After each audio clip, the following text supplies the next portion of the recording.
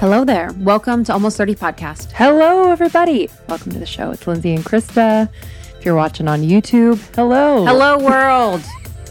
It's us on YouTube. I have the new update. iPhone because I'm awesome. And I was like taking a selfie video and I zoomed in. I have to show you how fucking crazy. It literally, you see every pore. It's the most... I reject it. I want an iPhone 4.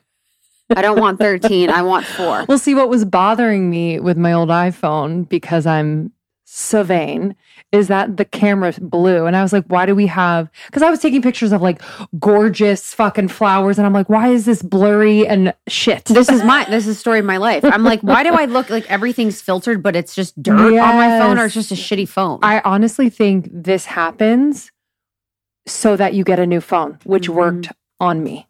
Because I saw that. I got a new phone. I was at the beach with Gina, and you know her, Gina, our friend, who's so... the aesthetic vibe. Crazy. She's like 24/7. So she's like doing the beach, and her phone, and I put my phone next to hers, and we were looking at the same thing. But I also have the nightshade thing on, where it's orange always. Okay. But it's not blurry. I honestly, that is it. I'll like look at beautiful things. I'm like, what? Yeah. I was like, you know what? I want things to be crystal. Mm-hmm. Yeah, crystal whatever. Freaking clear. You know what I was thinking about today after our talk on the beach? So me and Lindsay have drop-ins and we get in nature and we walk on the beach. Yes. But I was thinking about speaking your truth. And I was thinking about the concept and idea of speaking your truth and how everyone's like, speak your truth. And it's like, you think about that idea, and before you kind of meet with someone that you love and you share, if you speak your truth, I think people assume that when you're speaking from a wounded place or from a pain body place or from like a lower aspect of yourself place or a painful place, that's speaking your truth. That's actually not the truth. Yeah. That's like your illusion that you subscribe to or your story that you subscribe to. And the truth is like the higher perspective. So it's like actually speaking truth is speaking to the higher perspective or like the higher experience of it. And I was like, because the concept of speaking your truth, I'm like, why doesn't it feel like it's making sense to me? Mm-hmm. And just dropped in making sense to me today. I was like, oh, no, it's speaking the actual truth. Yeah. Like the infinite, omnipotent love. Truth with a capital T. Yes. Love is all truth, not just like, hey, you did this.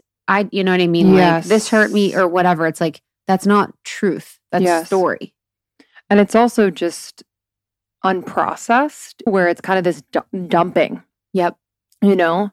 And also, like, you can feel, I forget who we were talking to recently, where you feel the resonance of a word or a phrase when someone, like in the last couple of years, where there's like, speak your truth. Yes. And it's like that, you can feel the energy. Yes. Speak your truth. There's a thing, you know, where...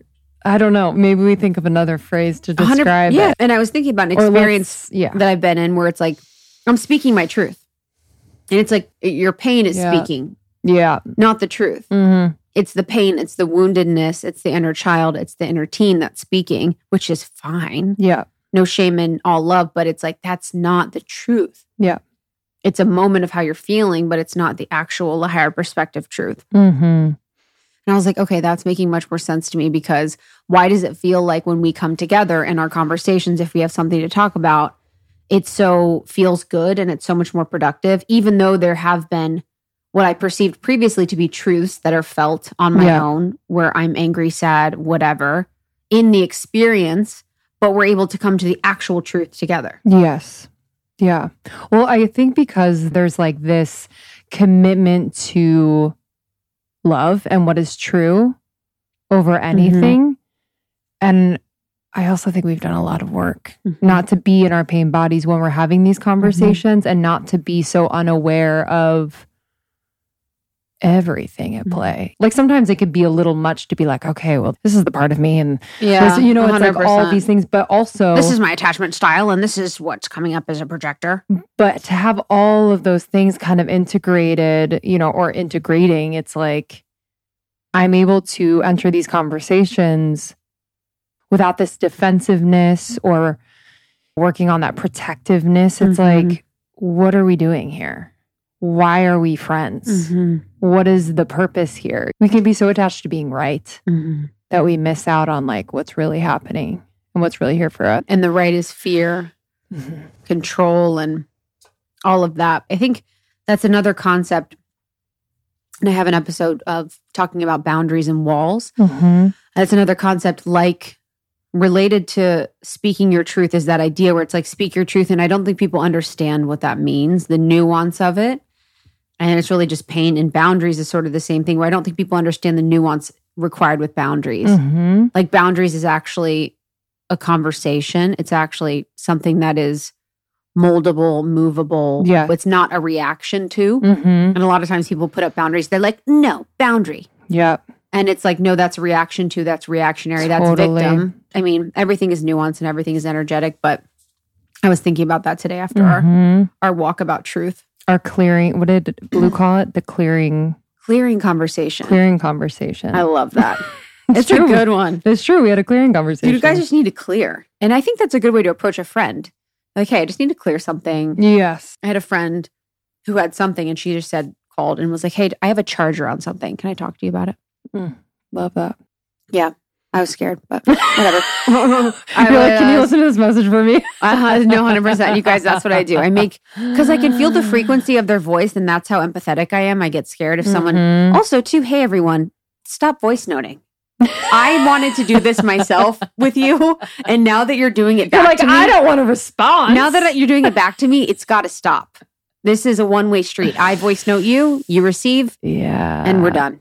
Now it's too much. Yeah. What is that part? I noticed that about myself too, where there's like, I know something needs to be talked about, like even with our conversation. And I felt it yesterday where I'm like, is there something that I'm unaware of that like you need to tell? You know what I mean? I felt like that too. I think something happened that made us both perceive something that was going to be said that was greater than what was said. I noticed the feeling where I was like, what are you afraid of? I feel like I do have a thing with discomfort and normal. But yeah, it was interesting. I was like, what are we afraid of? Like, what's the worst thing that could happen? What's like being touched right now that you're like, ooh. But same thing where someone's like, hey, I feel like I have a charge around something. Can we just talk about this? Yes. And it's like, what is that fear of like being found out, being bad? Like, you know, that feeling. For me, it's like the unexpected because I'm like, there's that part of me that's like, oh, I have to change based on what you say. Yeah. So they're like, I have a charge around you doing this thing. And then there's that pattern in me that's like, okay, I'm no longer doing that for you. You know, where I respond and I'm like, there goes that part of me. Yeah. Because you have problems with it or you have a charge around it. And allows myself to be not really much anymore. It happens, but it would allow myself to be bullied almost into being like, okay, no more. Yeah. That's done. And sometimes we forget and we give away our power in the sense like, what if this person is meant to be experiencing someone like me or what I'm saying or doing for their own learning? You know what I mean? We forget that we don't always have to pretzel ourselves to make someone else feel comfortable. Yeah. Like, it's like being aware in those moments. They're like, I have a charger on this. We're like, that charge is yours. Whose charge is it? Yeah, literally, that charge is technically yours. I'm just the movie screen providing that little charge for you. But I've just on the boundaries piece before we get into this episode, I have someone that I know that I was like really hot on boundaries. It's actually a part of the process where I hope it becomes less charged. It's literally an electric fence. It's the nervous system is like boundary. And it's also almost like their way of reclaiming power, but it's not in an empowered way. That's the biggest facts. Yeah. It's like, watch me create a boundary. I am taking back my power. But then you're not allowing for forgiveness, intimacy, real connection.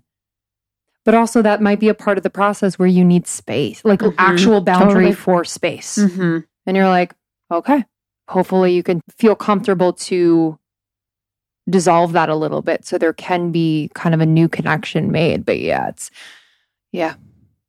don't know. That's a wild one. Yeah. I think I know, but I also might know. Let me spell it with my body. Yeah, literally. Let's psychically guess it. Oh my gosh. If you are tuning into Almost 30 today and you're from Blues World, hello. Welcome. We're so grateful you're here. We started this in our transition from our 20s to our 30s during the Saturn return time. Really pivotal point in our lives, and I'm sure for yours if you've been through it. And we love to have conversations with amazing change makers like Blue. So this was really beautiful. We talked about so many different things. We talked about Gene Keys, beauty, her journey with her hearing, the transition of her hearing or hearing loss, or just the experience that she's had with her diagnosis in hearing. We talked about the darkness retreat, which is what I'm doing, which I'm very excited about. And we talked a little bit about plant medicine. Yeah, I was so thankful because one, I feel like with someone like Blue, there is like a deep presence. And I think in part because she has lost her hearing in a sense that like her other senses are super heightened and she has to be so present to understand what's being said, and it really opens up a whole other level within the conversation. It's felt. So I'm sure you'll feel it in listening to this conversation, but also just like being in her presence, like she has such a lightness and a childlike essence to her and play, which I know we all have, but to be around someone who is just so, she says it in the episode, like is able to inject this spontaneity and joy in the mundane, because why the fuck not? It's very cool. It's very cool to experience and see, and gives permission for all of us. We also talk about where she's been and who she's been and all these things.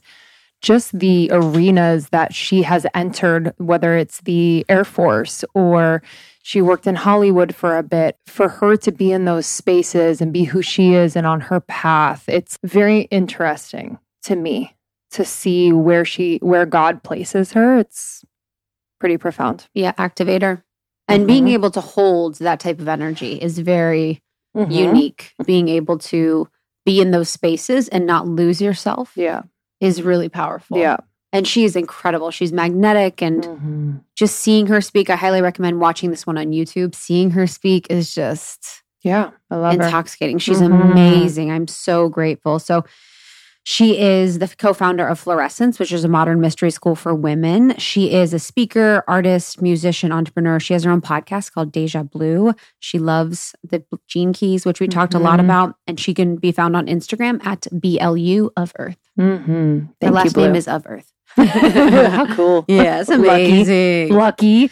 And yeah, we reached out to her and it was such a quick turnaround she's like, yes, I'm coming. Let's do it. So it was just really amazing to have her in person while I was here in LA. So thank you, Blue. We love you, appreciate you. We hope you enjoy this one. If you're new to Almost 30, if you're coming from Blue's audience, thank you for being here. You know, this is a place where we hope to just support you in your growth and evolution. And yeah, it's been quite a ride. So thank you for joining us. You can go to almost30.com to learn more about what we have going on, courses and programs and a membership community. You can explore there. Follow us on Instagram at almost30podcast. We love you guys. Thank you so much for tuning in. Enjoy this one. Share it with a friend, and we'll see you on the other side. What was the experience of being first diagnosed, or your first understanding of when you learned about your hearing? My brother and I both have it. And we were sitting with my family at Christmas around the dinner table.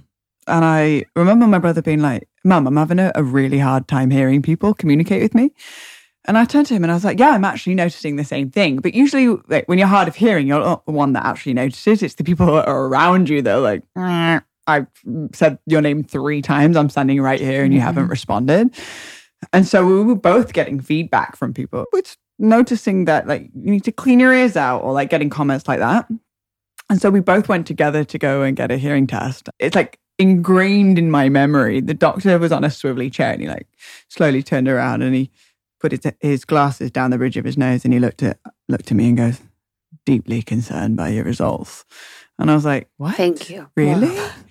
And it was almost like a Twilight Zone moment where it didn't really sink in. And they did more tests and basically came with the diagnosis that it's hereditary, progressive, meaning it's getting worse, and incurable. They have no known cure for it. And so in the ripe age of 23, being told that I'm going deaf, and I've just got to accept my fate.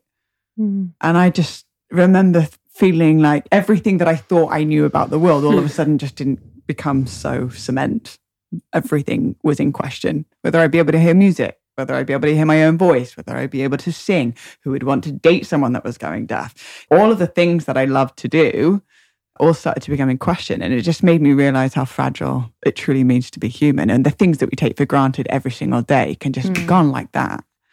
And it was it like shaked my world up. And then it shifted everything on its head. But it also, I think, started me on the path of really asking the deeper questions of what's most important in life. And if these things aren't guaranteed, then what am I doing every single day? Am I actually living a life of compromise and obligation, doing some sort of version of what success has been projected onto me since the moment I was born? Or am I actually doing the things that are lighting me up from the inside out, that are actually then creating my reality based off of a place of passion? And to have that at that age, I feel like is so profound. What was like because you're at where you are now with the perspective that you just shared, but was there like a grieving process? Because I know a lot of people go through these moments where their life completely changes. And so there's a lot of judgment that comes with the process of moving through. So what was your process from that point where you found out? Grief, sadness, isolation. When I wasn't around people, I wasn't having to be confronted with the fact that I was going deaf. The only reason why it's constantly in my consciousness is that I'm in conversation with someone or in a group of people, and one person says something and then everyone's laughing, and then it's quick and it's fast paced, and I've lost it already 3 seconds ago over here. And now I don't know what they're responding to, and now everyone's laughing and I'm not laughing. So all of a sudden it's like I'm in a room full of people, but I'm completely alone. I'm like, I don't know what's going on. I feel like no one can relate. When you're experiencing a deafness, it's an invisible ailment. No one knows what you're going through. If you don't have a leg, or if you don't have an arm, or if you're blind, people know how to support or meet you in that space. But if you're deaf or you're hard of hearing, then no one knows. Everyone just carries on with what's going on and just sit there and be like, oh, I am literally falling out of the room right now. So I isolated myself, and I used to work in Hollywood, and I was a production coordinator and manager for big Hollywood events. And I would be at the Oscars, and I would be on headset, and I'd be coordinating many different people all at once. And I had to quit my job because I couldn't hear what was going on the headset. So my world as I knew it was really dissolving. And that was when I started creating and painting and making art. Because when I was creating, I was building a world or creating a world of beauty where I didn't feel beauty in what was actually happening in my immediate environment. So through creating paintings and painting murals, I allowed myself to drift into a timelessness state where none of this narrative was existing. So there was isolation, very deep sadness, and a level of grief that I couldn't see the end of it. I would cry and cry and cry. And I was like, I don't see how I'm going to get to the end of this sadness, because there's no solution. There's no cure. And it's not just a moment of surrendering. It's like, okay, I've surrendered to this. I'm at peace with it now. And that is it. It's a surrendering on a minute basis. It's like I'm in an elevator and someone walks in and goes, Every minute is just learning to adapt and to surrender.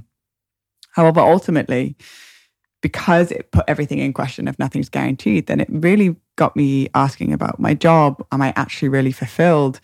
What do I actually really want to do? I always loved singing, but I've been so afraid to sing in front of people. But now I don't even know if tomorrow I'll hear my own voice. So I'm going to go buy a guitar, because today is all I have. For the rest of my life, this is the only moment that I've got. So how all in am I going now that actually nothing is guaranteed? It's not guaranteed that I'll have my hearing. It's also not guaranteed that I won't have my hearing. But what I'm using with this moment is the only thing that I have the option to choose around. So I'll go buy a guitar. And I started learning how to sing. And then I booked a one-way ticket and went traveling alone. And I started doing things that pushed me outside of my comfort zone because of the unpredictable nature of what it means to be human. That was actually really being confronted through the hearing loss. So there was phases that I went through, but ultimately There was many different angels that showed up for me. One of them being the form of a technology called the Gene Keys. Have you heard of it? Familiar? Yes. He's my favorite writer. My background is my Gene Keys 22. Really? 22? I have 22 too. The Akashic Ocean. As you have already heard, the Gene Key 22 is very special. There's no getting around this statement. Written in the evolutionary script are certain anomalies and divine cosmic surprises. In this respect, there is no other Gene Key to rival the 22. It is what makes the mythic of drama of life so compelling. Which is 22 for That you? writing is just... The way What'd that you say? his words Yes. find like the right into give context to the thing that I've been feeling but not been able to articulate. Makes me want to cry. It's so crazy. His writing is just... Even if you probably have done this too. Like I've read the whole Gene Keys book just because I want to You have? Learn other. have language for the, and I'm not an expert, you are, but I want to have language for the things that happen that are just like so profound. And for me to know about being a 22 and 2247, Dude, me too. 22 gate 40. No, you're not. Dude, this is my... You're 2247. That's Did you just weird. realize that? Yeah, Wow. yeah, we didn't know that. This is a big deal, Typical. fam. This is a big deal. I love you. I'm sorry. You're like, yes.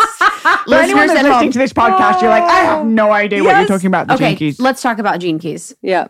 just I'm talked really about it. excited right now that I'm sitting here When we just witnessed... pending the fire I know. of this realization. I But you know. both have the same number. We have That's wild. Grace, 22. So what is your... I'm 2247, 2645. So your... That's your activation secrets, I'm guessing. The Yes. 4 pieces around the outside. Yes. What you're here to do, Yep. what keeps you healthy, what most fulfills you, and what you're here to learn.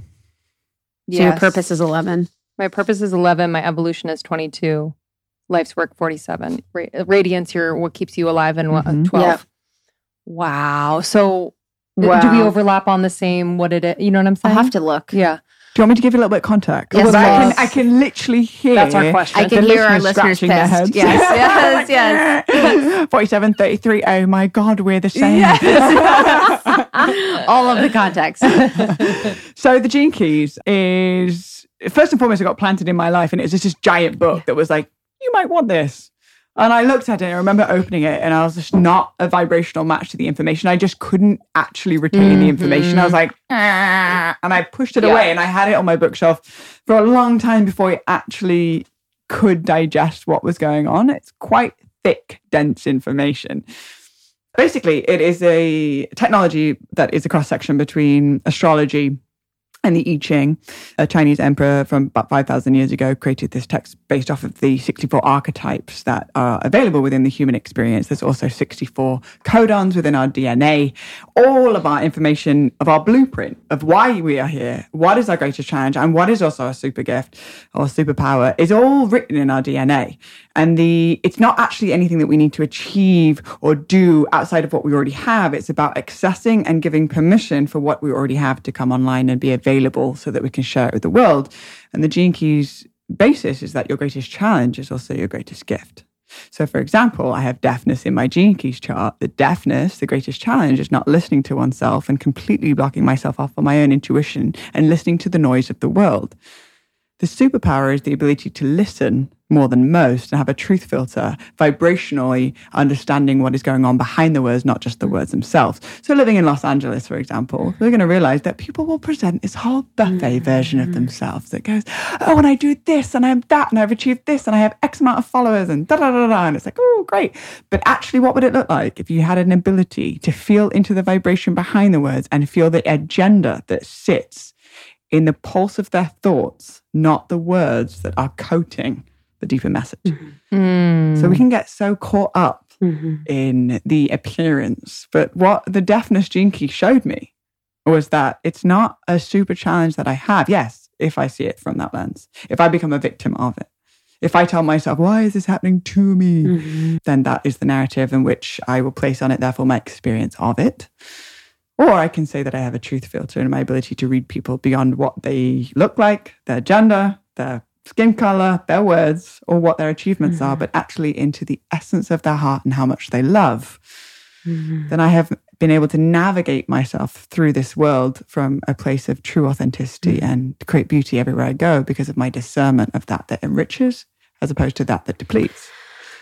Actually, on that point, I just want to explore that more, because I feel like the people listening that are intuitive and have a version of that, being able to feel into someone's intention, or maybe if they don't have that as a superpower, but have that as part of the experience where you're like, oh, this doesn't necessarily feel right, but they may feel like they're being judgmental. So can you talk a little bit about the difference between discerning and I think for women, this is incredibly important, because I feel like we've been told we're judgmental, but really we're more discerning, or we're more like psychically reading things. That's a really great question. There's a gene key for this. There's the shadow of judgment with the gift and CD of integrity. So ultimately, first and foremost, you don't have to lose your hearing to be able to just read people. I just so happen to have not been really listening, that I was given a gift to be able to, that catapulted me into a realm beyond words. However, being an empath or feeling people is pretty common, actually. Now, the difference, the vibrational shift between judgment and integrity, or judgment and discernment, is judgment will create division, therefore saying that I am better than because I sense this in you, or create some sort of energetic hierarchy that says, oh, because I'm sensing that in you, I'm therefore more evolved than you are, or a little bit more spiritually superior, or I have something figured out that you do not. That feeds the very frequency of division that is actually the very frequency of division when on a collective scale, the wars we see on the planet. So by continuing to feed the frequency of judgment, we're consciously or subconsciously actually feeding the division we see on this planet. That is our vibrational responsibility, is recognizing as within, so without. So what the discernment does is goes, oh, I sense that your words and your vibration are not matching. There is a slight essence that I'm feeling of not being in full integrity with what you're saying. Bless you on your path. May you always forever find truth. And my discernment is, I'm not going to share with you my inner worlds and my deepest jewels and riches, because where you're at in your journey cannot fully hold what it is that I have to offer. I'm not making you less than. Bless you, sister. I'm also on my journey. I've also got stuff where I'm not in integrity. I'm also working on my own thing. But the discernment says, actually, I don't need to make a big deal of this. I'm just not going to hit you up to go hang out at the beach. Yeah, I think, and I'm thinking about when we were kids and how our parents and just people who were like our authorities did that so often, where their words didn't match the energy behind it. And how as kids we're so intuitive, so open and sensitive. And how that can be incredibly painful, and how I can imagine that it just shut off that ability to sense, or not wanting to sense that anymore. What was it like for you as a child in that sense? First and foremost, I think it's a really great piece that you brought up around the genius of a child, is that when a child feels sad, a child will just express that it feels sad. There's no shame or guilt. Oh, I'm feeling sad. Maybe I should hide that. Maybe I don't know how it's going to be perceived. There's not noise. There's not a lot of noise, that which is needed, as we talked about earlier. So there's a genius to that, because it just lets the energy and the emotion move through. Now, as we get older, then it becomes more noise, because we've told by society, by our peers, by our schooling system, by television, by media, that we need to be a certain way to be accepted. And so anything outside of the norm is then judged, and then we become our own greatest critic and we judge and shut that down. So as a child, I feel like I have a photo of myself as a child on my altar, and that's the only person that I want to impress, truly, is who I was when I was 6 years old. That photo of me, that little girl that had so many dreams and had no inhibitions and shared and sang and danced and put on the funny, sparkly outfits. That's who I want to impress, and go, hey, how far have I drifted away from the genius of who I've always been? Because actually, we came into this life with our genius. We've just forgotten for a while. And so as a child, I was deeply sensitive and always creating, always playing, wasn't afraid to sing in front of my family's friends at Christmas time. And so she's my reference point. And I think that for me personally, through going through British boarding school and going through a very regimented way of being trained to who I was an adult, I was in the Royal Air Force in school, so trained military style. Every day, little by little, she started disappearing. And I started to go, oh, well, I've got to do something I don't want to do and make sacrifices to make money to eventually have the freedom to live a life that I choose, because that's what I've been told and that's what I've been shown by my peers. But that's actually not the truest essence and the nature of the infinite reality in which we live and the possibility of the multidimensional selves in which we are, which, if we realize we're floating on a massive rock curling through space, held into orbit by a giant ball of fire. If we look at the stars at night, how can we forget that to be alive is the most magical thing? And so that's why I reference back to her, because she remembered. She actually never forgot. I forgot. And so I put my sparkly boots on as an offering to her because she would have loved them. And so it allows me to tap into the frequency of magic as a default, because I kept her alive. And I think that the creative adult is the child that survived. That was a quote from somewhere. It's not an original quote. I don't know exactly where that came from, but the creative adult is the child that survived. And was it Richard that channeled it, or was it who was the first to channel it? Because is it a channel technology? I mean, he doesn't like using that word. Yeah. Richard's my mentor and he's a dear friend of mine. We've got so many magical stories Icon. together. He just came out to LA and I hosted him at my house for a couple of days, and then we did like this. If I had known you then, but he'll be back. He's coming back.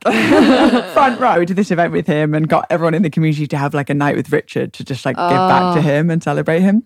So anyway, I was like, so you actually channeled this whole text. He's like, I don't really like using the word channeled, but he did go through like an epiphany where this information did come to him.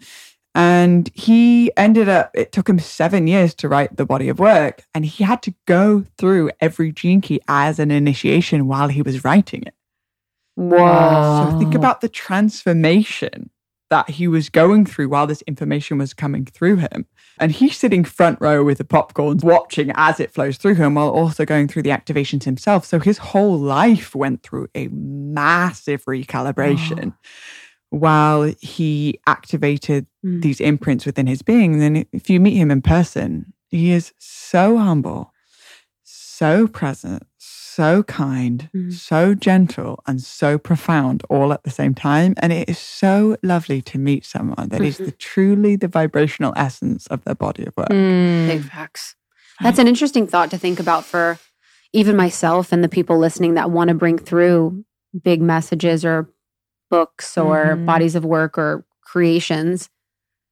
And it is, you have to be in the vibration of what you're trying to create. And I think a lot of people aren't a vibrational match for the bigness or the creation or the type of work that they're wanting to bring through. And so when you focus on your vibration to bring it to the point where you're ready for that type of information or body of work, like you said, then that's really when like the magic can happen. And thinking about, most people probably wouldn't want to go through all of those initiations to write the book. Like you'd have to be like, I'm ready for these. That's a lot. Your whole life is going to change. It's going to feel like the rug gets pulled out from under your feet. It's the tarot card. Sorry, it's the tower in the tarot card, right? It is like everything you know to be solid in your life is crumbling. Yes. Only to build from very solid foundations. If you have mold in the foundation of your house, and if you just put a lick of paint over it, it's going to do nothing. It's going to make you sick. You have to literally rip the walls down and rebuild. And it's going to take time and it's going to take resources and it's going to take emotional effort. And simultaneously, then you actually live in a house that's based off integrity. So the Gene Keys, basically, just to create like an action step for individuals that are listening to this going, I want to know what number I am. Do I match with my best friend? You go to www.genekeys. And because of my accent, it sounds like I'm saying Gene Keys, but it's like gene, genetics, keys, unlock. genekeys.com. And then you go onto the free profile and you just put in your birth information. So like your name of birth, at birth, time of birth, location of birth. date of birth, it's going to pull up your what's called free hologenetic profile. And that is an opportunity for you to read just the 4 things that you have pulled up, those 4 gene keys, what you're here to do, what you're here to learn, what keeps you healthy, what fulfills you. And it's just a free summary. And prepare to have your mind blown and feel so seen and also called forward all at the same breath. And then if you feel curious to go deeper and it really resonates and there's like a mystery and a curiosity there, then it will show you and guide you how to work with the book and how to work with the hologenetic profile. But basically what it's doing is it's operating at the archetypes that run in your genetics. And there's 3 vibrational states within each archetype. So you can be one of 64 archetypes in your life's work. However, there's also its vibrational bandwidth. So I could, for example, be the same life's work as you. But I could be operating in the shadow and you could be operating in the gift. So I could be, I think the shadow of grace is dishonor. I could be in the shadow frequency of dishonor. And what dishonor really actually is representing is that when I'm going through an emotional experience, I'm blaming you for it. So in your presence, I feel a certain way. And because I feel a certain way, I'm not taking ownership of what I'm actually experiencing. And then I project it onto you. Well, you made me feel this and you did this. All of a sudden, I'm dishonoring you because it's actually got nothing to do with you. You're just the trigger that's brought up something unresolved within myself. And I'm dishonoring myself because I'm giving the power away to be able to do anything about it. Because the second it's actually your responsibility, then I can't do anything to change it. So that's the shadow of dishonor. The city of grace, or graciousness into grace, is completely devoid of blame. A gracious person does not blame the world as to why they are the way that they are.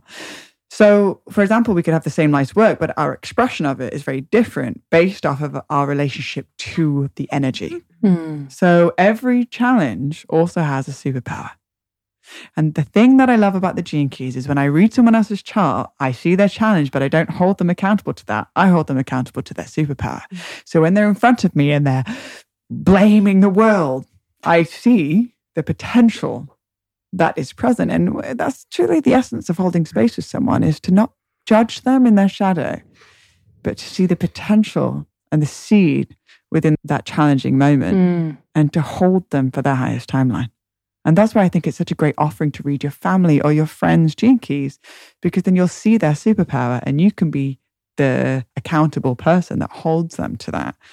And so now that I know that your superpower is grace, then any time if I would continue my friendship, when we, and shall we continue our friendship, then if you ever start to blame, oh, it's because so-and-so, I think, remember that your power lies in taking ownership here, because you can activate your superpower if you are devoid of blame. All of a sudden now you're like, oh, thank you, Blue, for holding me accountable to my higher self. But we have a roadmap. Yeah. Why I'm going deaf, got it. Oh, I have a superpower of epiphany and insight. Did you cry when you read that?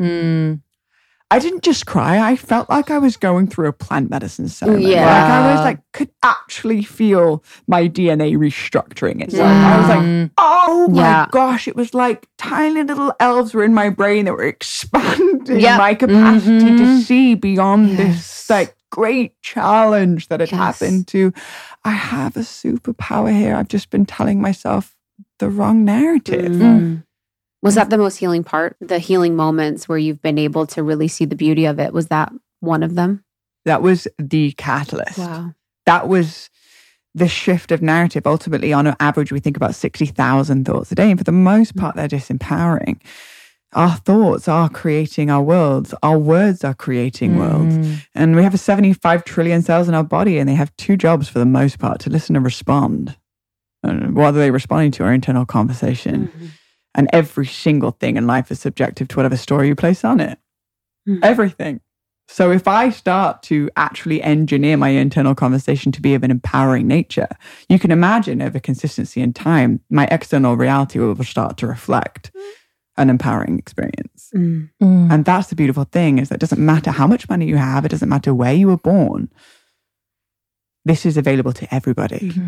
And everybody on this planet has a superpower. And only you can be responsible to find that and to share it. And ultimately, once you find it, that's what the responsibility comes, is now share it as far and wide as you can. And if you can't, Mother Teresa said, if you can't feed 1,000 mouths, then just feed one.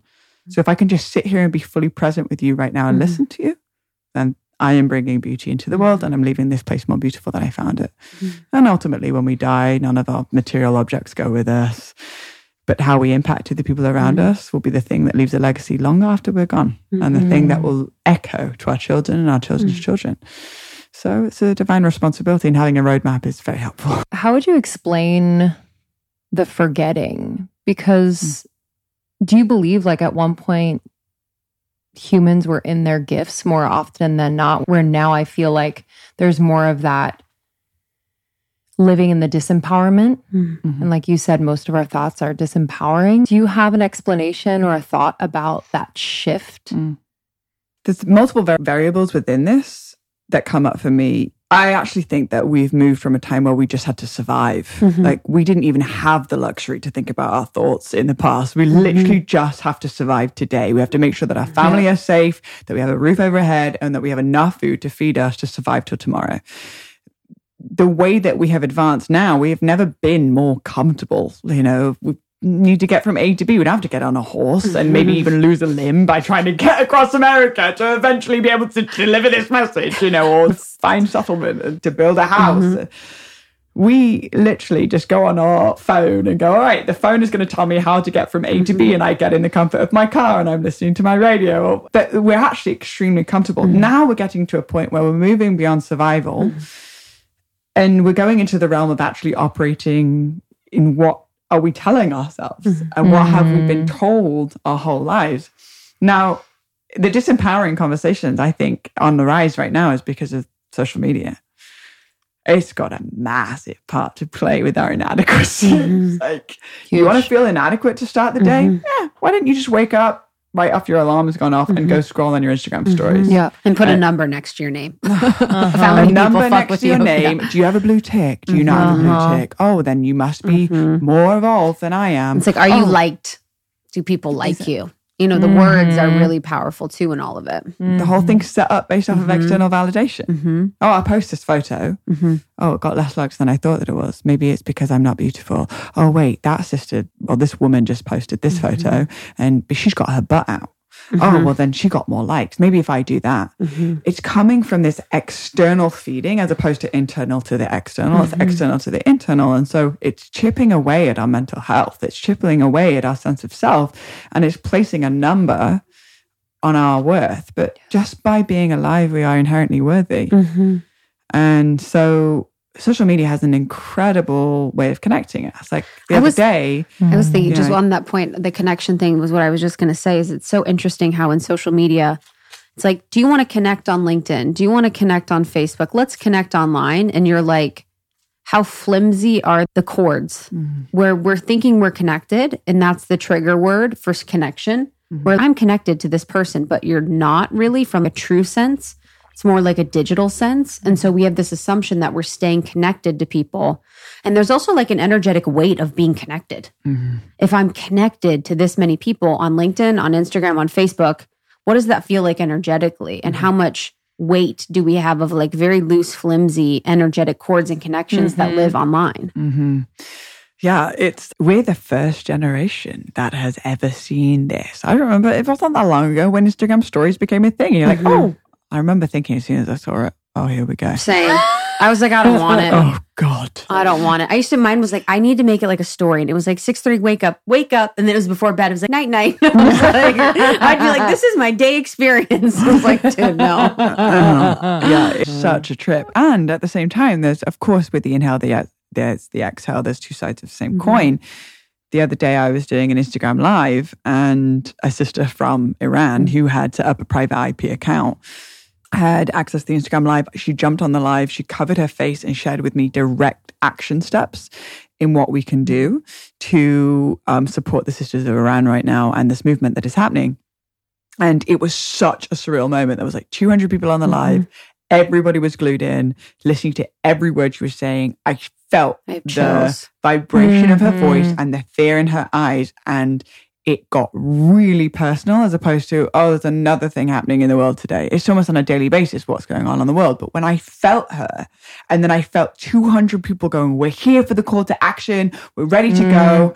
As soon as that live finished, I didn't save it because I wanted to protect her safety and her identity. Then wrote down the call to actions, put a quick video, posted it online. Before I know it, it's shared 3,000 times. 90,000 people just saw it. That's 90,000 people more than it was an hour ago, getting eyes and ears and attention on the injustices that are happening in Iran. So in those moments, the strength of my community online, I don't have a crazy amount of followers, but the ones that I do have are so all in. They're a community. They support each other. They connect with each other. It's the quality of what we share is the quality of our followers. I'd rather have 100,000 followers of people that are heart-centered, like I'm all in here, present, and in full support of this message, as opposed to 75 million followers that are arguing with each other in the comments section. Right? Yeah. So it can be a really powerful tool. However, it's just got to be really mindful.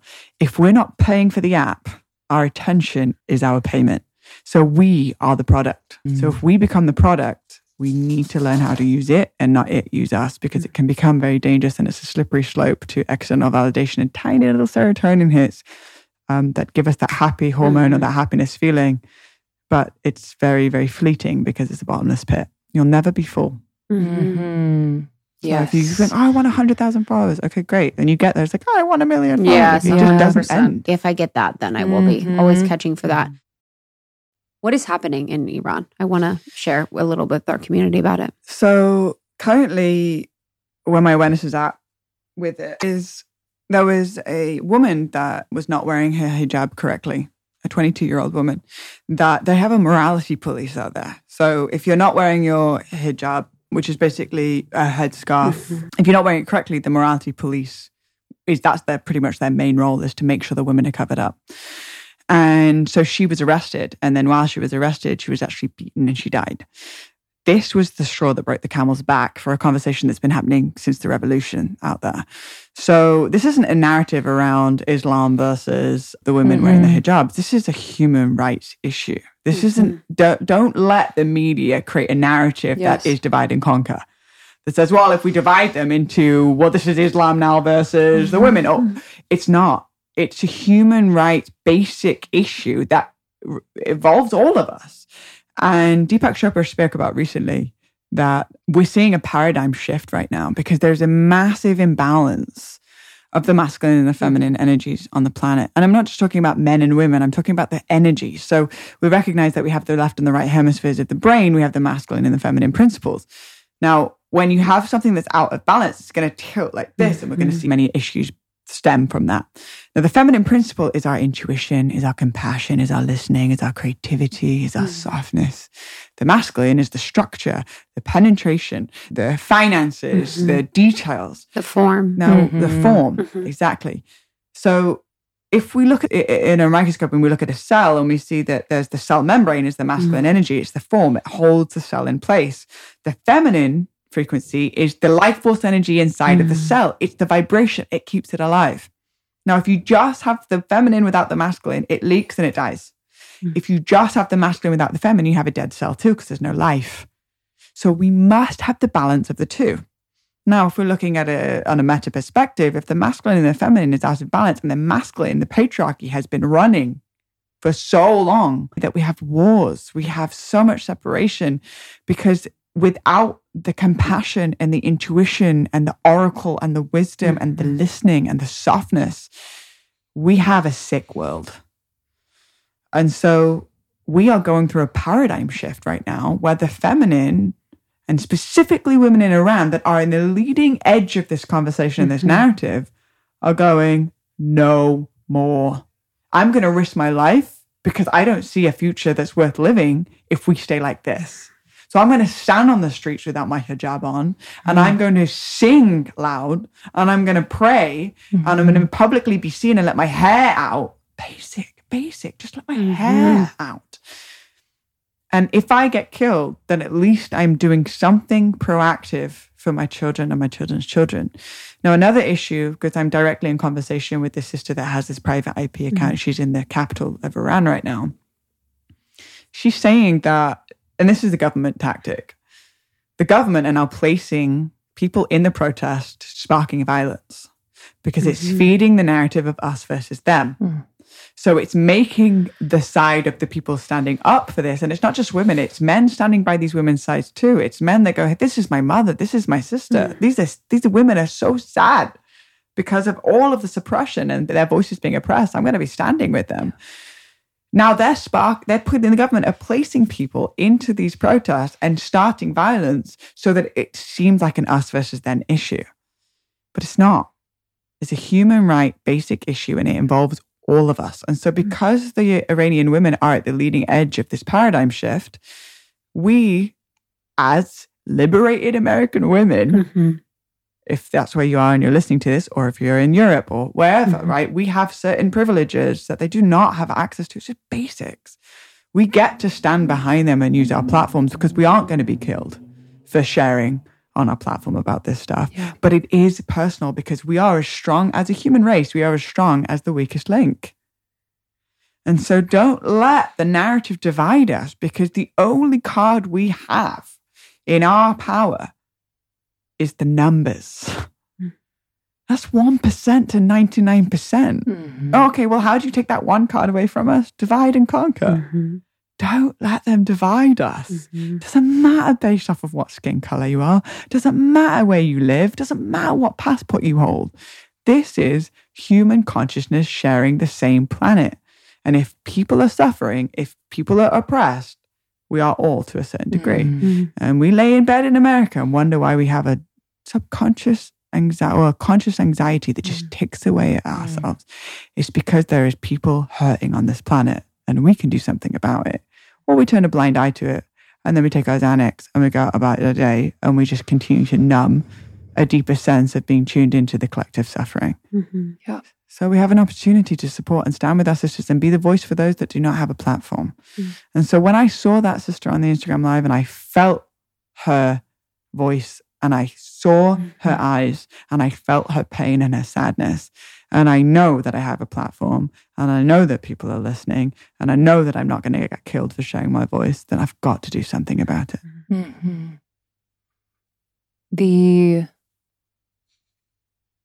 thinking about the media and the role in portraying this deep separation, because sometimes I feel like the media plays into our, saying our just universally, insensitivity to what's happening, where it's like over here. And it's like we're watching a movie. And so it doesn't hit here because we see that all the time. On Netflix, I feel like everything's war, guns, violence, murder, and we're desensitized. And we're also forgetting how powerful we are when it comes to shifting a paradigm like this. Because I definitely have had moments where I'm like, what can I do? What can we do? And feeling so powerless. And so I just love the way you talked about that, especially in just the logistics of like power in numbers. That is 1% that we can rally around. And especially as women who are free and liberated. Yeah. How have you, like, what has been your experience of the media, especially in the last few years? And how have you reckoned with the positive aspects of it to be able to see what is happening literally, but then also the negative? It got really personal for me recently. Recently just been in the media a lot and reading some of the articles. Just lies, like straight up lies, like just fabricated out of nowhere. And it gets me really thinking, because when it gets personal, it really does hit different, right? You can be numb to him. We're like at the cash out in bonds or whatever, and then you see Prince Harry is now. You choose this photo of him, and it's just, I don't know what's lies, what's truth. Most likely lies if it's in those magazines. Right? But when it becomes personal, I can't believe anything or take everything with a pinch of salt around what the media is doing, because there is an agenda on this planet. There is a narrative that wants to keep us in a vibratory state of fear. And so that comes back to also, what can I do? Peter Crone, a dear friend of mine, he said, our vibratory state is our contribution to the collective. So if I'm playing, or if I'm singing, or if I'm dancing, that is my very contribution to the collective mind, because we have our own individual auric field and we have a collective conscious auric field. And if we are fighting with ourselves, if we are judging ourselves, if we are putting other people down, then we are directly affecting the wars that are still playing out on the planet, because there are wars within ourselves. And so outside of the action steps of, okay, if I share these hashtags, if I utilize my stories, if I say some prayers and meditations on my lives and bring this as the forefront of a deeper conversation, those are the action steps that I can do online. But outside of that, I'll go down to the beach and dance for 3 hours, because that's my offering and prayer.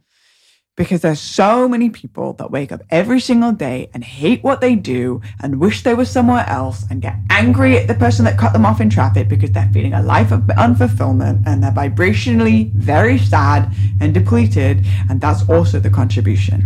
So if I have an opportunity to go to the beach and put on my favorite music and pray through my movement and activate my joy as my contribution to the collective, then this is making the revolution irresistible. I'm not going to want to be the better version of myself in the presence of someone that's devoid of all vitality. I'm going to want to actually ask the deeper question when someone actually is looking at me in the eyes and being in their compassion and has vitality glowing out of their face. And I'm genuinely going to want to ask, what is it that you're doing? Because that is so magnetic.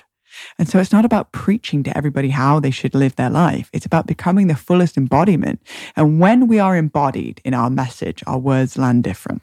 Totally. It's crazy. There's a lot of noise in this world, but wait until it's embodied, and then you've got a wisdom keeper. And that person most likely doesn't even have any interest of being a leader. It's just a consequence or byproduct of a life of embodiment. Yeah, I think with the concept of embodiment, what is preventing people from being embodied? And for someone that's a singer, Lindsay's also a singer, you know, there's a frequency that you feel, or even hosting a podcast, when someone is in their body, in their true tone, as Stuart Pearce says it. There's a vibration that reaches you differently than when you're not telling the truth. You know, not telling the truth more in the head. People don't listen. It's crazy. But for women that are listening, that want to be more embodied, that want to feel that experience, what are some ways that you think they could support themselves in doing that? I believe that life is made up predominantly of mundane moments. And we're so eager to just live the highlight reel all the time. It's not sustainable. Won't actually give us any contrast of actually appreciating the highlighting moments when we don't have anything of contrast, which is the majority of the mundane. So embodiment is found in the mundane. Embodiment is how you make your bed in the morning. Embodiment is who you are, or where are you while you're washing the dishes. Embodiment is, are you present when your dog is trying to go for a pee, but you're pulling on the leash because I've got to go over home and I've got to go and respond to all of my messages. Embodiment is found in many small decisions made from a place of presence.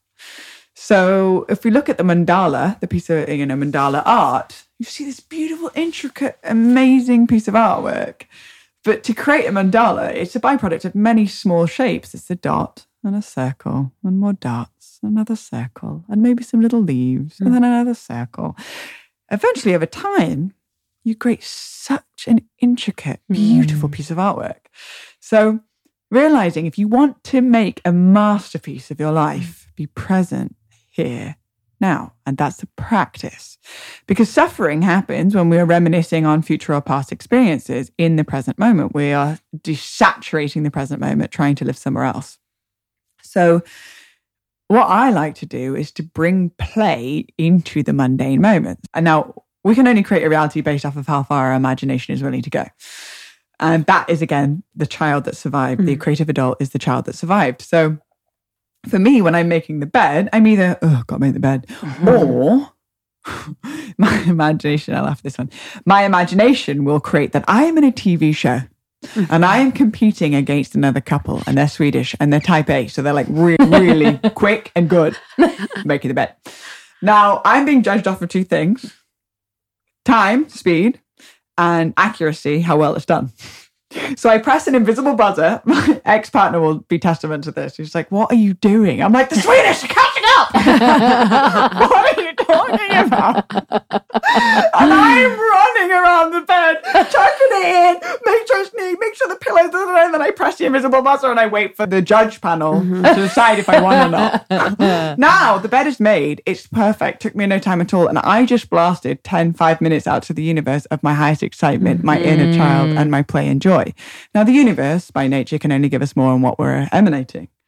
So if I'm emanating that level of excitement, by the law of cause and effect, which is one of the laws on the planet, just like gravity, it has to return that frequency to us. Now, also, if I'm making the bed and I'm thinking about how angry I am at my partner because he didn't try to make the bed this morning, and all of the emails that I haven't gotten back to, now by the law of cause and effect, that also vibrationally has to respond to me. So if I'm washing the dishes and I'm listening to Staying Alive by the Bee Gees and I'm thrusting my hips in every single direction while getting that like crud off of the plate, that is also by nature the thing that has to return to me vibrationally. So if we recognize that we're playing in a vibrational reality, then we would infuse the mundane moments with magic and play and celebration, and then realizing that then more and more highlights will start presenting themselves because we have been able to create a level of embodiment in the in-between moments, which is the majority of our lives. So anyone listening to this and you feel, oh, yeah, you're right. Like, majority of my day is driving to and from work or is doing the dishes or folding my kids' laundry or making the bed, whatever it is. My invitation for you right now is how can you infuse it with just a little bit more play? How can you infuse a little bit more imagination? Can you have a playlist that is laundry folding playlist that gets you so hype? Or while you're walking the dog, or listening to an audiobook while you're driving from A to B that really inspires you, that activates you into a deeper level of inquiry around what it means to be human, for example. Now, when you feel these in-between moments and you create a level of presence, that creates embodiment. So that when you show up for a podcast, it's like, I'm here because I made my bed really well this morning. I beat the Swedish. Yes. Have you ever lost? Huh? Have you ever lost? Yeah, I would love that if one time you were like, not lost. your best work. I tripped over a pillow. I'm down. They're making strong headway. Yes. And I lost. I'm pretty bummed. You're telling your ex-partner, you're like, I lost again today. Yeah. It's like, how did the Swedish do? I lost. But I don't want to talk about it. Yeah. You doing all right? Nope. Lost again. I love that practice though. Yeah. I think that is so special for people to hear and to remind them of that child within them. Because I think so much of our angst is the underexpressed or unexpressed part of us that is so full of wonder, just so much creative energy. So I think that's beautiful. Just going back a little bit, I feel as though like you've been in spaces where, from my perspective only, like you've almost like God has inserted you, like speaking about Hollywood and your career in Hollywood for a stint.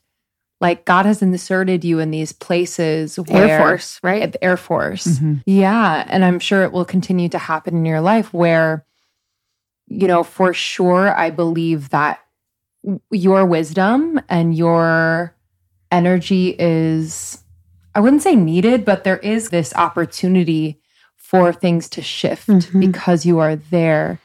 Has that been your experience? Because I'm just observing as someone who just met you today, but I think it's fascinating and it excites me to see someone like you move in those spaces, retain who you are, learn more about who you are, and probably leave people feeling and experiencing themselves differently. That's a beautiful perspective, and I'm grateful from such a short period of time of knowing each other that this is what is standing out for you. And ultimately, in the morning when I do my morning practice, Richard taught me this. He said, if the only thing you do in the morning as part of your morning practice is you either ask or declare, please use me to be of greatest service to the whole, I'll do whatever it takes. And I actually mean that, which means whatever identity needs to die, the Tower card, I will do whatever it takes.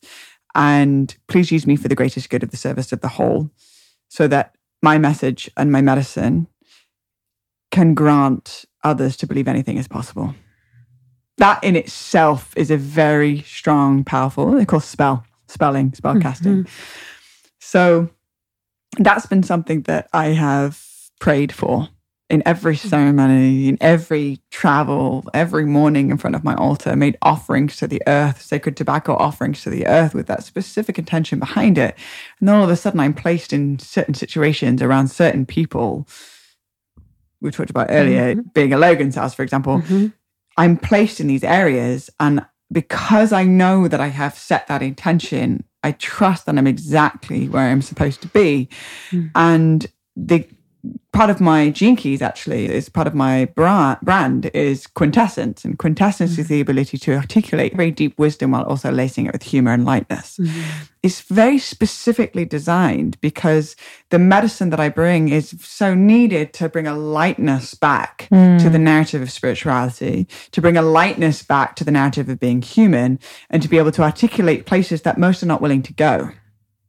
Whether it's a darkness retreat and I've sat in a dark cave in the earth in the middle of the forest for 4 days straight, or I've been out in the Amazon jungle with the Peruvian shamans, with the Shipibo drinking ayahuasca. Like, I've been places that most may never feel called to go, and that's okay. However, someone needs to tell a story about it, but not get super serious and get wrapped up in the drama of what it means to be human. So recognizing and giving context to the gifts that I have received in this life, specifically what I've signed up for, claiming them without thinking that I'm better or greater or got anything more evolved than myself than anybody else, recognizing everybody has superpowers, and realizing that my specific medicine is to allow people to believe anything is possible, then I'm placed in certain areas that creates a bridge of high impact individuals. So it's just so happened to be that I attract very high impact individuals and become the embodiment of a new narrative of what's possible. And they, just so by being in my presence, start to believe in themselves a little bit more, which then affects the people that they're impacting. So this is just a part of what I believe my soul signed up for. And I have this roadmap based off the Gene Keys. And there's many other technologies that have supported me, plant medicines being one, Gene Keys being another, that have allowed me to actually claim what has always been mine. Yeah, I think that's the huge, important part. And you've mentioned a few times about beauty. I'd love to talk about beauty because I think a lot of people hear beauty and they're like, beauty, wah, wah, and they think of the veneer beauty or like the vanity beauty. So I'd love to talk about your relationship with beauty. Beauty's my life's work in the Gene Keys. And my essence of what I believe true beauty is, it's shifting the narrative from artificial glamour to authentic beauty. And authentic beauty is a byproduct of how much you love all sentient life on this planet, yourself, in every in-between moment, and every single person recognizing their God wrapped in physical form. So I believe that authentic beauty is sustainable. Artificial glamour only goes skin deep. And artificial glamour ultimately is very alluring for the five senses and may pull you in, but those with the eyes and the ears that truly learn to listen and see, it will only last 5 minutes, because how much somebody loves is the only thing that stands the test of time.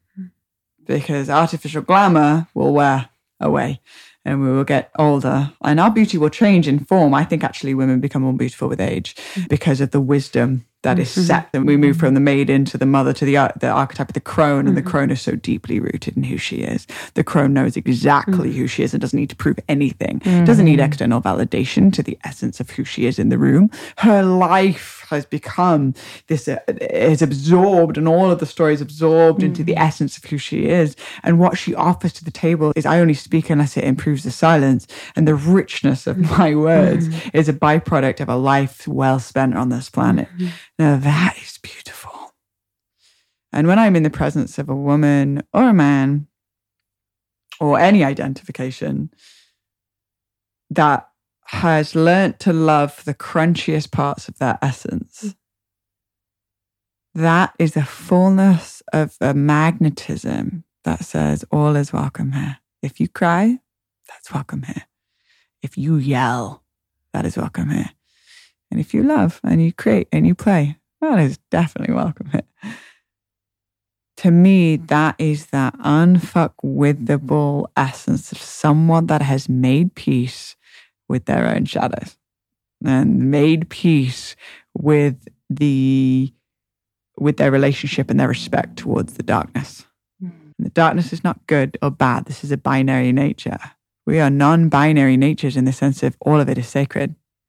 And when I can truly represent that within my own being, I become a very beautiful human being. Mm-hmm. And for me, they are the humans and the souls that I love to marinate in and have as my core tribe at the seat of my table of my life.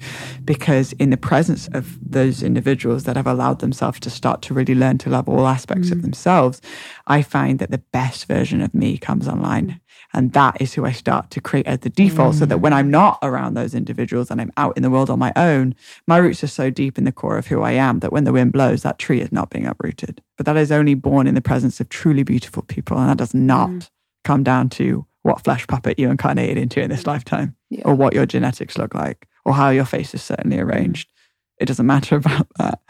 It's that vitality shines the light of 1,000 suns from somebody that's learned to love. That's what beauty is to me. A staple in my routine. Okay.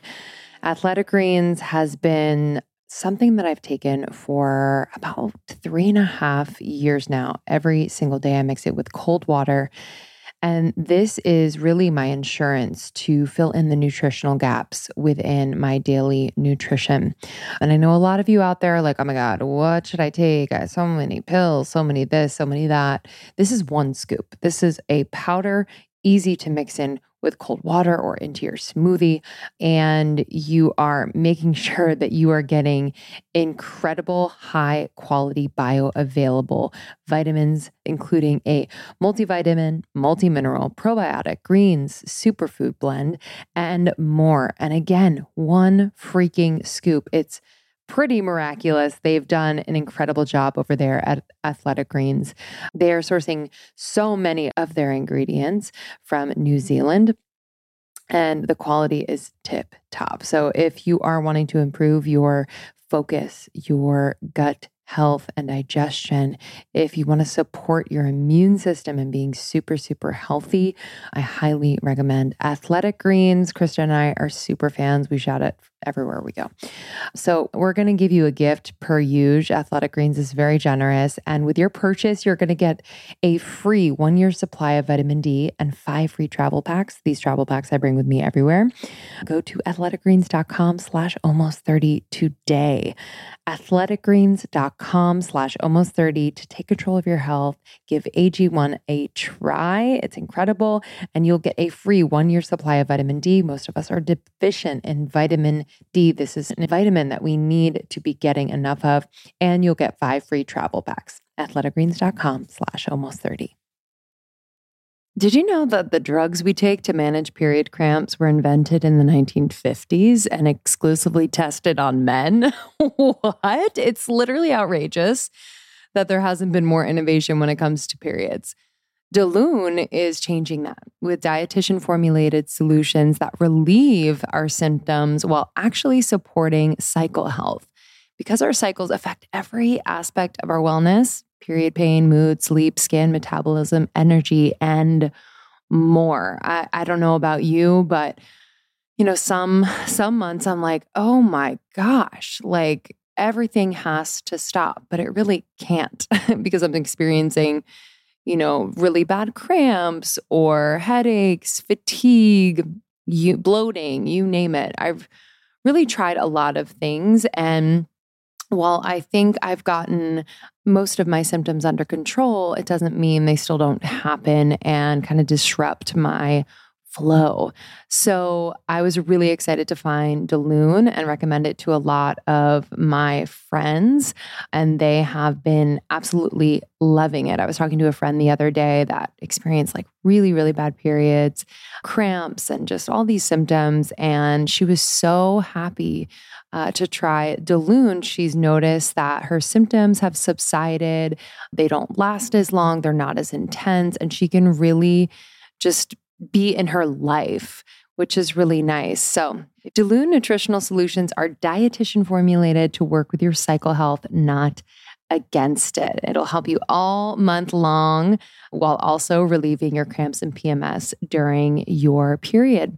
Delune creates effective drug-free supplements for period cramps, PMS, and optimal cycle health. So you can get the relief you need naturally, which I'm all about, and start feeling like your best self.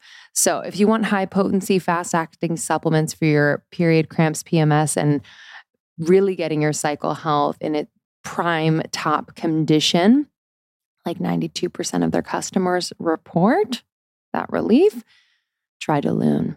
Leave bad periods behind and start the new year off with 23% off. Go to cyclehealth.com/almost30 and use the code almost30 to get 23% off plus free shipping.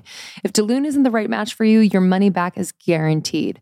That's cyclehealth.com/almost30 and use the code almost30 to get 23% off plus free shipping.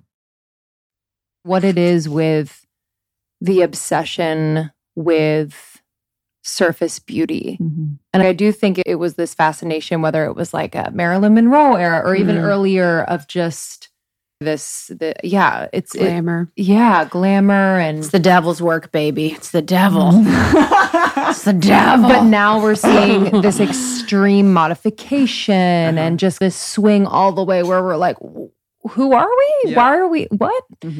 So I'm just so interested to see where we go. Yeah. It's just an interesting thing because we see everything online. I It's think a social media thing. both again. things are happening too, because it's on social media. There is the movement of where I do feel like there's more acceptance in Gen Z.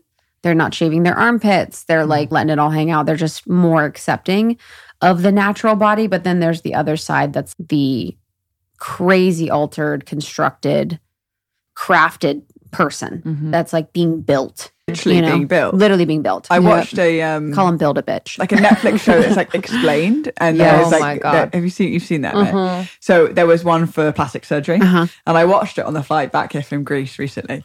And I thought it was fascinating because I'm fascinated about the topic of beauty, specifically being my life's work, and I have it double in my Gene Keys. And if you have anything double, any archetype double, it's a super challenge. It's also a superpower. Wow.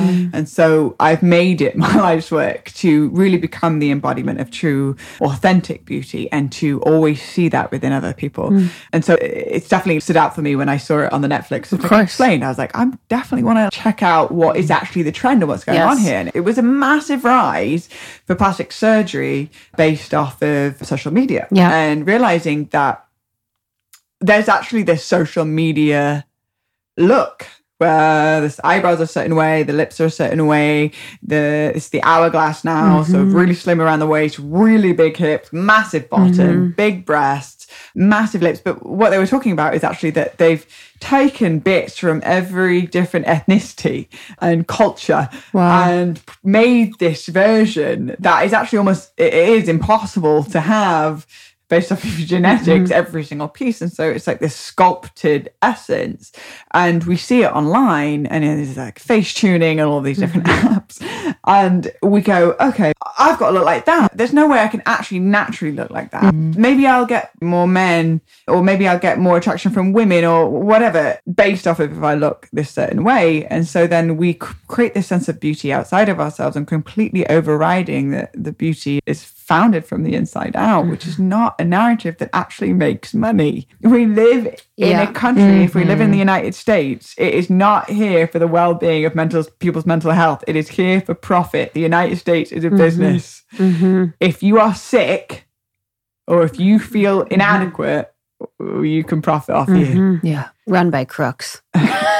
Truly. Crooks. Really. Dude, I think other countries are like, you guys think you've got this under control. Yeah, the I greatest know. country in the world. Yeah. I And know. but the thing about ours is we act like they aren't crooks, and they're fucking crooks. Yeah. Where in other countries they're like, yeah, you know.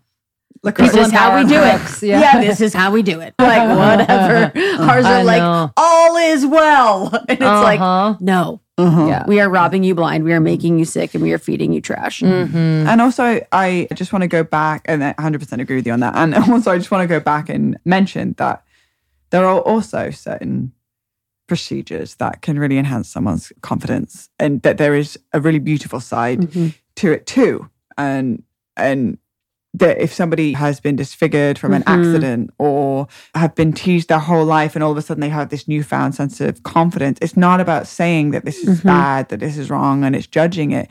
It's more so a deeper conversation of going, hey, where does true beauty actually lie from? And I get to play with my avatar in this lifetime, whether I get a tattoo or I dye my hair or I put makeup on. It's fun to play with it. If I want to go get this procedure, it's really about coming back down to the intention as opposed to the actual thing itself. And so there was I loved the episode because it gave a new spin on this is also the distortion of the illusion that we're playing to an unrealistic sense of beauty and therefore creating an inadequacy because we don't look like X, Y, and Z. But there's also those whose confidence have massively been supported or feel like they were born in the wrong body. And then now finally they feel like the external is reflecting their internal state and they've had support to get to that place. And so it's not black and white, good or bad, wrong and right. It's more so just reflecting on a deeper conversation around how can we as a collective shift from artificial glamour to authentic beauty. And authentic beauty is a place of, I know who I am, I know why I'm here, and I know how I serve, and I'm loving as much as I can. And my beauty is founded in that place. Because I can tell you that mindset, that level of beauty is the very thing that raises your children. That builds a house and that stays in relationships for the long run. So what would it look like if we started placing role models that are exhibiting that level of beauty? Princess Diana beauty that just radiates because of how big her heart is. Now that would be the world that I want my daughter to be raised in, or I at least would like to be the embodiment of that I wish was available when I was 6 years old. Yes. The power of intention. I just want to touch on that quickly because I feel like you have brought that to every part of your life. And I heard you speak about just the power of intention within ceremony, within plant medicine ceremony especially. And we sat in an ayahuasca ceremony a few years ago. And I remember finally understanding this concept of the power of intention. It literally turned over every cell in my body. And I was like, okay, just the oneness of it all. So I guess in the more practical sense, how can we start to bring that intention setting into our everyday? And what have you seen as like the literal magic of it? What I like to use the analogy of around intention is if you've got a target and you've got a bent arrow and you're trying to hit that target and you load the bow with a bent arrow and you're like, it's like, it's not hitting. Right, but then if you get a straight arrow and you just, and it gets right onto the target, well, that's the difference of intention or no intention. It's like, we live in a realm where literally anything is possible. You can find anything on this planet, really, the fullest spectrum. So if we go out into the world and we don't have an intention, we're just caught up in the current of life. And all of a sudden it's go 20 years and be like, I didn't even have any goals. I didn't even have any intention. I just caught up with the ever present now. Where if I actually go, okay, every single morning, instead of going on Instagram and comparing myself of how inadequate I am to all of those other people that have way more followers and look way more beautiful and have such a beautiful face, and I'm starting my day with the feeling of the intention, unconsciously intention of that I'm inadequate, what would it look like if I carved out 15 minutes where I just actually wrote in my journal, today my intention is to track every single time that I start talking negatively to myself and replace it with an affirmation.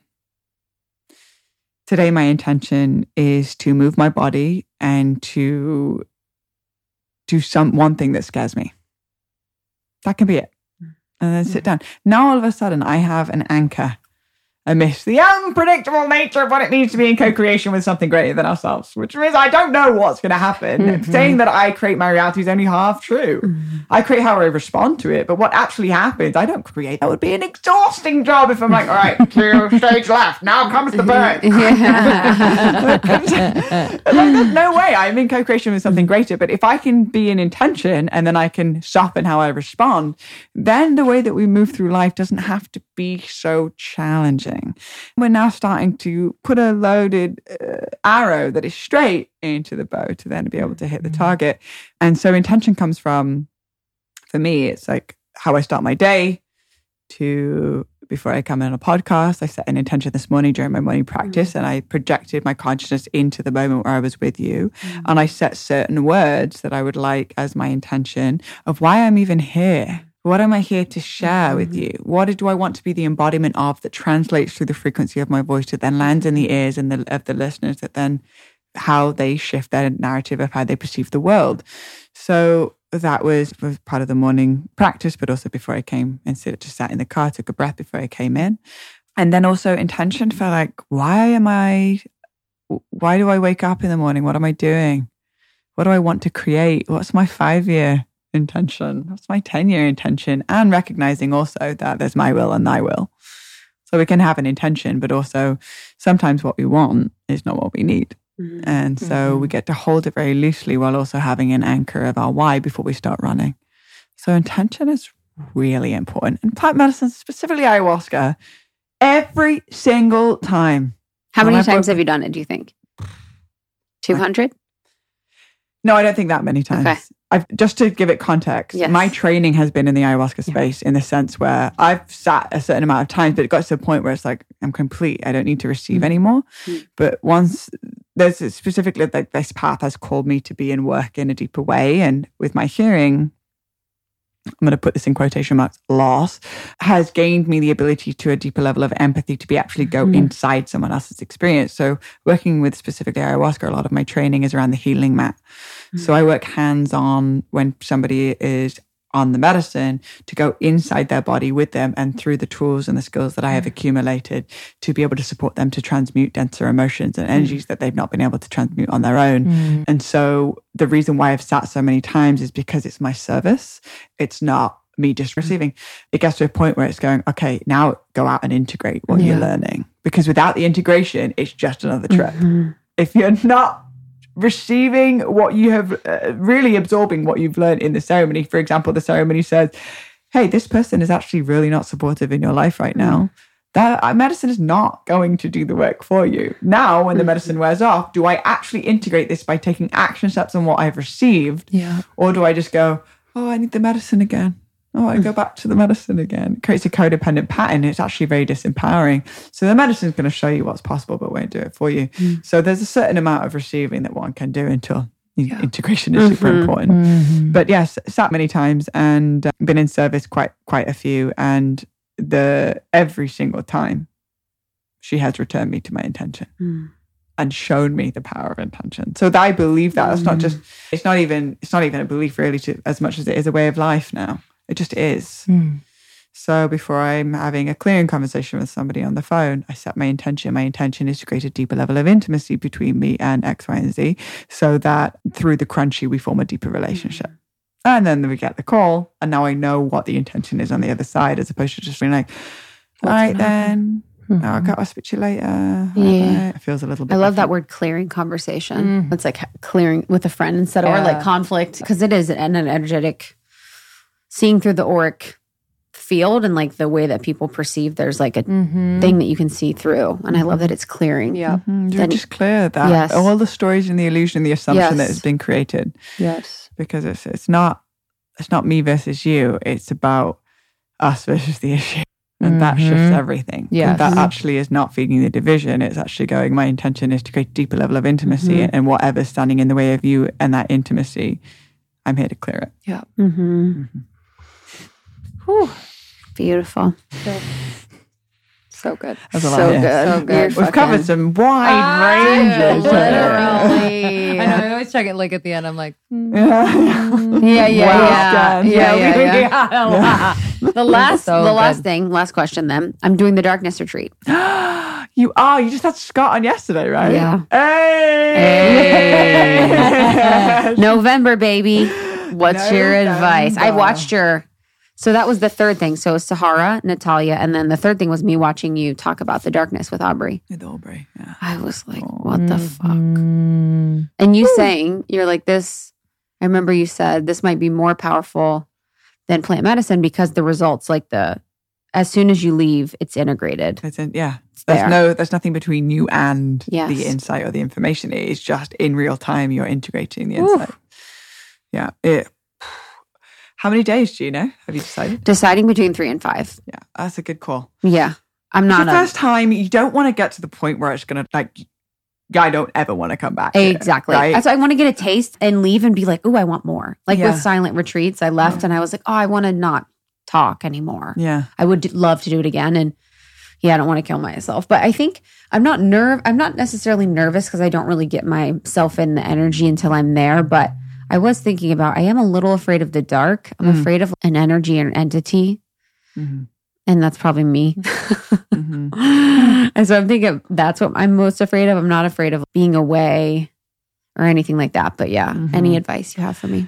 Yeah. So just to create a level of relatability, I have always been afraid of the dark since a kid. Perfect. And it's also my relationship with just the unknown. Yeah. I'm deep in the ocean and I don't know what's underneath me. Same thought. The imagination, right? It can either be used for you or against you. And so like, what am I projecting onto the unknown is the very thing that I'm afraid of. And so the darkness is just another realm of where that breeds that unknown, the projections. However, I was actually surprised how safe I felt. And also, I feel like wisdom is formed in this space outside of our comfort zone. And ultimately, knowledge and wisdom are two different things. Knowledge is when you just receive new information, but wisdom is integrated new information where it just becomes the essence of who you are. Then it's actually where wisdom is born from. I think that when in that space, to be the observer of everything that just would come up and recognize that there is no place to hide. We operate so strongly in the realm of distractions. It's so easy for me in an in-between moment at a red light where I just go on Instagram. It's so easy for me when I've got this house goes silent and there's nothing, all my to-do list is done, I go to the fridge. Like it's just the default almost of our experience of specifically living in the area that we live in, Los Angeles. Like it's just so much distraction. And it's just all over the world in general. And the darkness is you cannot run or hide from anything. So the deepest, darkest, scariest parts of our subconscious mind will start to churn up. The boredom, the want to grab things. And I realized that many spiritual tools that I put in my Mary Poppins tool bag of like, okay, well, I have my mala beads and I can do my mantras and I can do yoga and I can do breath work and I'll take a bath and then maybe I'll lay on the bed and then I'll do some stretching and then I all of these different things. That's what I was just doing chanting. I'm going to sing. One day feels like a month in there because time really slows down. So I do all of my spiritual things and then I'm like, okay, I'm done. Now what? But that's actually where the healing begins. And so there was also something that I really enjoyed doing in there, which is, if you haven't already noticed, I'm kind of deep. Like, I'm very shamanic Scorpio woman. And so in the darkness, I saw it as a blank canvas to project what I want to manifest onto this blank slate. So there was a moment where I was at my own wedding dancing with my, at the time, husband. I'm not married, but that I would love to have that, feel that sense of union. And so there was a moment where I was listening to the wedding song playing in a completely black room. And I'm holding my husband and I'm emanating the frequency of the feeling of what that felt in my body and in my being, because based off of the law of cause and effect, that we emanate is that we receive in our own way. So I got to play with the infinite realm of manifestation in the darkness. So I could either be afraid of the darkness or I could play with the darkness or I could project my desires onto the darkness. And once that play came in, then I started realizing that, and by the way, packing for the darkness is the easiest thing ever. Can't wait. No one's going to see you. So I was like, pajama pants, pajama shirt, robe, and I'm done. Yeah, like, let's go. And no one's going to see me. And because you can't even see yourself, with your eyes open and your eyes closed, it's the same thing. So I recognize that, we mentioned it earlier, that which is needed is that whatever the emotion is that's alive, that's moving through me, I didn't identify with any of it. I didn't have a physical form. I didn't have a gender. I didn't have a number of followers. I didn't have a bank account. I didn't have any of these things that I've identified myself with. I just became this shape-shifting human that was allowing whatever to come through. So there was a moment where I'd be like on all fours, like grieving my past relationship. And then the next moment I was dancing at my wedding with my husband in some sort of like future timeline. Then I was in the bathtub and I would sit there And I remember it's like, the bathtub, by the way, is saving grace. I can't wait. Warm water, you're in the air. Pisces, I'm like just living in it. So I'm like sitting in the bathtub, and all of a sudden, it was like, came out of nowhere was this lady of the dark, she said. For I am the lady of the dark. And most people don't even realize that actually all of your power lies in the darkness. So we are constantly spending all of our lives trying to run away from the darkness. But those that have learned to respect the darkness are those that have truly become unfuckwithable. And she would talk through me to me as a message. And I'm sitting in the bathtub, and part of my consciousness is just like, all right, and now we're here. I love that shit. When you laugh at yourself, you're like, yo, what's up? I don't care if I look crazy. No one can see me. Because there is no me. Because it is that which is needed. And that which is needed right now is a message from the Lady of the Dark. That is an archetype of me, but I haven't given permission to actually breathe because I think I know who Blue is and how she dresses and how she's supposed to speak and how she presents herself. And I'm a spiritual being, so I can't do this, this, and this. In the darkness, form melts into that which is needed. And so for me, once I got over the uncomfortable of trying to do and I softened into the being, that was where pure originality is born. Is in the stillness, is in the quietness of the mind. And that is where the original seed of things that have never been done before are born. And I realized that every day we're constantly recycling things that we've heard. I do on this podcast, recycle many things that I've heard before. We become a byproduct of our environment, and we recycle the information that is predominant to us. But when we're in the darkness and we can get through the mind, then we find the seed of pure originality. And that is the gene key of stillness. And stillness is where the artist truly lives. The true original, never been done before, can change the direction of this planet. That is where that information is born from. So I guess coming back to pack the question, PJs. The advice. Let it rip. Let it rip, baby. Let it rip. Full Use it as power. a way to project. And also Get past the oming sound. Oming. Whenever I would be uncomfortable, or I would sing. That's nice. I would sing into the darkness, and it comforted me like a blanket. It was really lovely. And then my invitation, because you sat in ceremony, intention, like really clear on your intention. If your desire is not strong enough, you're for sure going to be questioning it on day 3. Yeah. Why the have I chosen to do this? Yeah. And make an offering outside before you go in, and ask the elements to be with you. Make an offering of some tobacco or some sage or some lavender or something. Have a little offering pouch with you.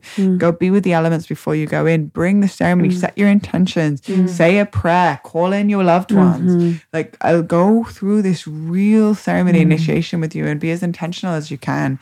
But just recognize the gold is found on the other side of your discomfort. But the first, to get to that point, you have to go through it. And that's what the darkness is. So I just want to acknowledge your courageous soul for choosing to sign up for that, because not everybody's going to agree to that. But those that can get really uncomfortable usually find a lot of gold. I love it. I love my soul. It's like, let's do this. No. Yeah. My soul's here just like, okay, what else can we see and experience and do? And it just happened very naturally where I was like, I want to do that. And then the opportunity came. I was like, perfect. And then Scott was here yesterday. Scott was here yesterday. He messaged So me. sweet. It's like, just chatting with them. And they're coming on tomorrow. He's so sweet. He was saying, Blue's so sweet. She's amazing. He was like, I loved her. And he's like, she packed only pajamas. I know. I was like, dude, that's most trips I go on. Especially if I go home, I look amazing. Oh my God. Well, next one we talk about plant medicine. We go deep on that. More, but you'll be back. Well, Pandora's box, darling. Yeah, There's never a new wellspring of magic. This has been so much fun. I'm so grateful. I've been just really wanting to connect, and just, I feel like now is your time. Whatever you're wanting in life is like very there for you. And this has been incredible. Thank you so much for your wisdom and your kindness and your joy, and for being in your gene key light. Yes. And for saying yes to this last minute, knowing that this was the time. I love those last minutes. It's like, you just know and you say yes, and there's no friction. That was, it was perfect. Yeah. We love you. All right, guys. Bye. We will see you later. Bye. Bye. Thank you so much, Blue. You can find more about Blue at Blue of Earth on Instagram, or bluecosmiceagle.com. And thank you to today's sponsors, as always, just bringing you brands that we love and vet for you. You can find all discount information in our show notes as well as on almost30.com. Thank you for listening. Make sure you're subscribed to the show so that every new episode hits your inbox. We love you and we will see you on the next one. We love you guys. We'll see you soon. Bye.